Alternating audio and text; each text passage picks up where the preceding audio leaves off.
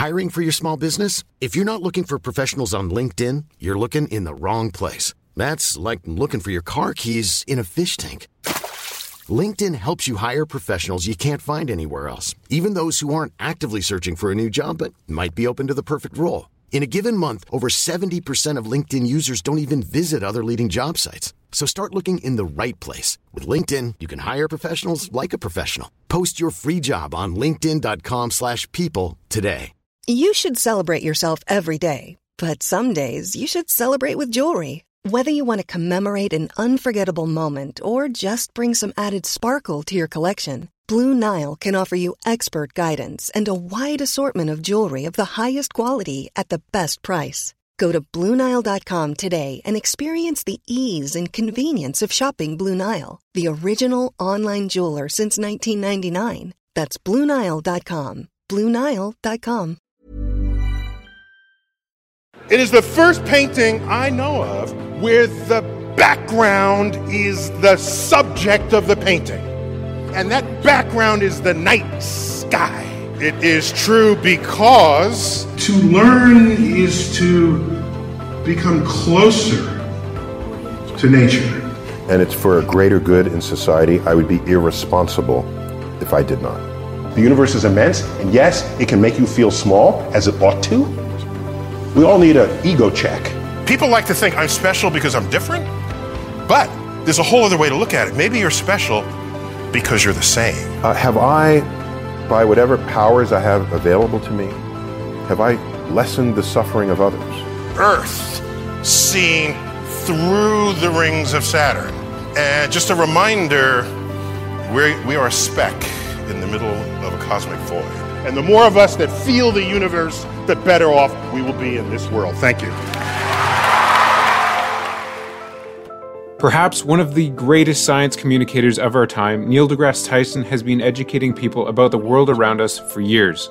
Not only is he incredibly knowledgeable, but his love for science and his ability to convey that passion is what sets him apart. His journey to becoming one of the most well-known astrophysicists started as early as 9 years old. At 17, he would be invited to Cornell to meet with world-renowned astronomer Carl Sagan.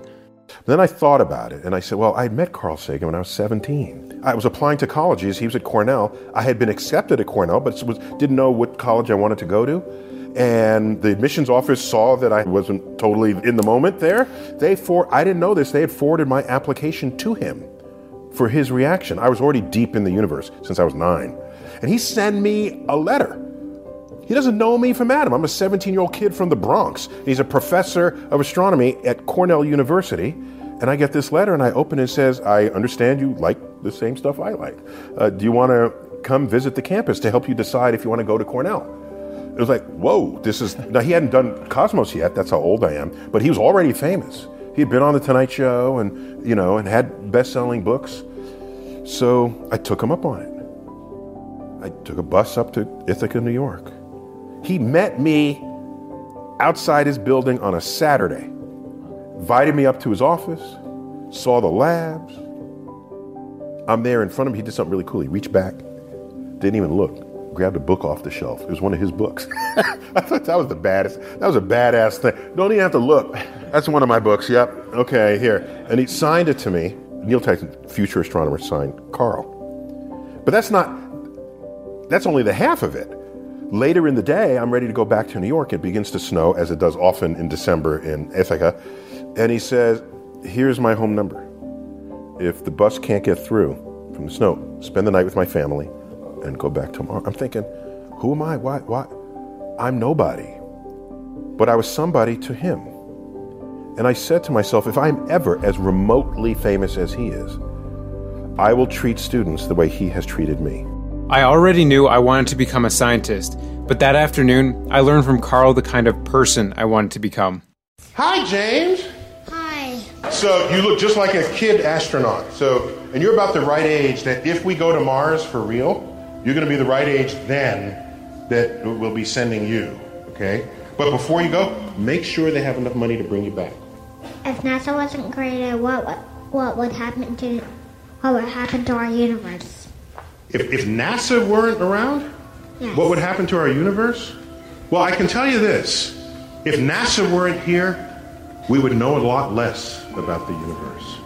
We wouldn't know a single thing about the universe. We'd just be rummaging on Earth's surface, thinking that our solutions to all our problems come from looking down rather than from looking up. You got it, okay. Hi, Hi, what's your name? Jacob. And how old are you, Jacob? 9. You're 9! Jacob, I was 9 when I first discovered the universe, or actually, the universe discovered me. I was in a planetarium, and the lights went out, and the stars came out, and I was 9, and my head exploded. And you will not be one of these idiots who were interviewed when the asteroid was coming, saying, I'll go get drunk on the beach, because you will figure out how to save the world. Thank you, Jacob.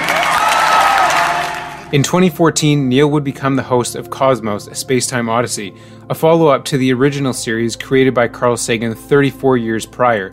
Cosmos would go on to be translated into 45 languages, run across 181 countries, and be seen by over 750 million people. Neil continues to educate the public on the wonders of the universe through his radio show Star Talk. At the end of one of his Star Talk live shows, he reads for the audience one of the most impactful pieces of writing from Carl Sagan's Pale Blue Dot. From this distant vantage point, the Earth might not seem of any particular interest. But for us, it's different. Consider again that dot. That's here. That's home. That's us. On it, everyone you ever heard of, every human being who ever lived out their lives, the aggregate of all our joys and sufferings. Thousands of confident religions, ideologies, and economic doctrines. Every hunter and forager, every hero and coward, every creator and destroyer of civilization. Every king and peasant. Every young couple in love. Every hopeful child. Every mother and father. Every inventor and explorer. Every teacher of morals. Every corrupt politician. Every superstar. Every supreme leader. Every saint and sinner in the history of our species lived there, on the mote of dust, suspended in a sunbeam. The Earth is a very small stage in a vast cosmic arena. Think of the rivers of blood spilled by all those generals and emperors, so that in glory and in triumph they could become the momentary masters of a fraction of a dot. Think of the endless cruelties visited by the inhabitants of one corner of this pixel on the scarcely distinguishable inhabitants of some other corner. How frequent their misunderstandings, how eager they are to kill one another, how fervent their hatreds. Our posturings, our imagined self-importance, the delusion that we have some privileged position in the universe are challenged by this point of pale light. Our planet is a lonely speck in the great enveloping cosmic dark. In our obscurity, in all this vastness, there is no hint that help will come from elsewhere to save us from ourselves. It's up to us. It's been said that astronomy is a humbling, and I might add, character-building experience. The Earth is the only world known so far to harbor life. There is nowhere else, at least in the near future, to which our species could migrate. Visit?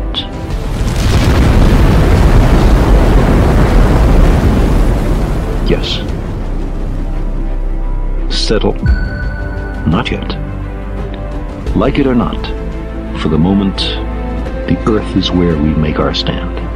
To my mind, there is perhaps no better demonstration of the folly of human conceits than this distant image of our tiny world. To me, it underscores our responsibility to deal more kindly with one another and to preserve and cherish that pale blue dot, the only home we've ever known.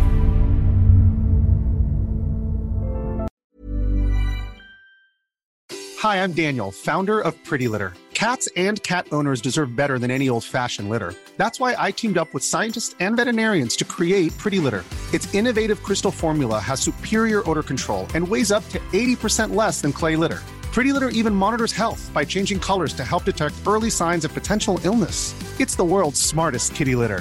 Go to prettylitter.com and use code ACAST for 20% off your first order and a free cat toy. Terms and conditions apply. See site for details. Ever catch yourself eating the same flavorless dinner 3 days in a row? Dreaming of something better? Well, HelloFresh is your guilt-free dream come true, baby. It's me, Keke Palmer. Let's wake up those taste buds with hot, juicy pecan-crusted chicken or garlic butter shrimp scampi. Hello Fresh. Stop dreaming of all the delicious possibilities and dig in at HelloFresh.com. Let's get this dinner party started.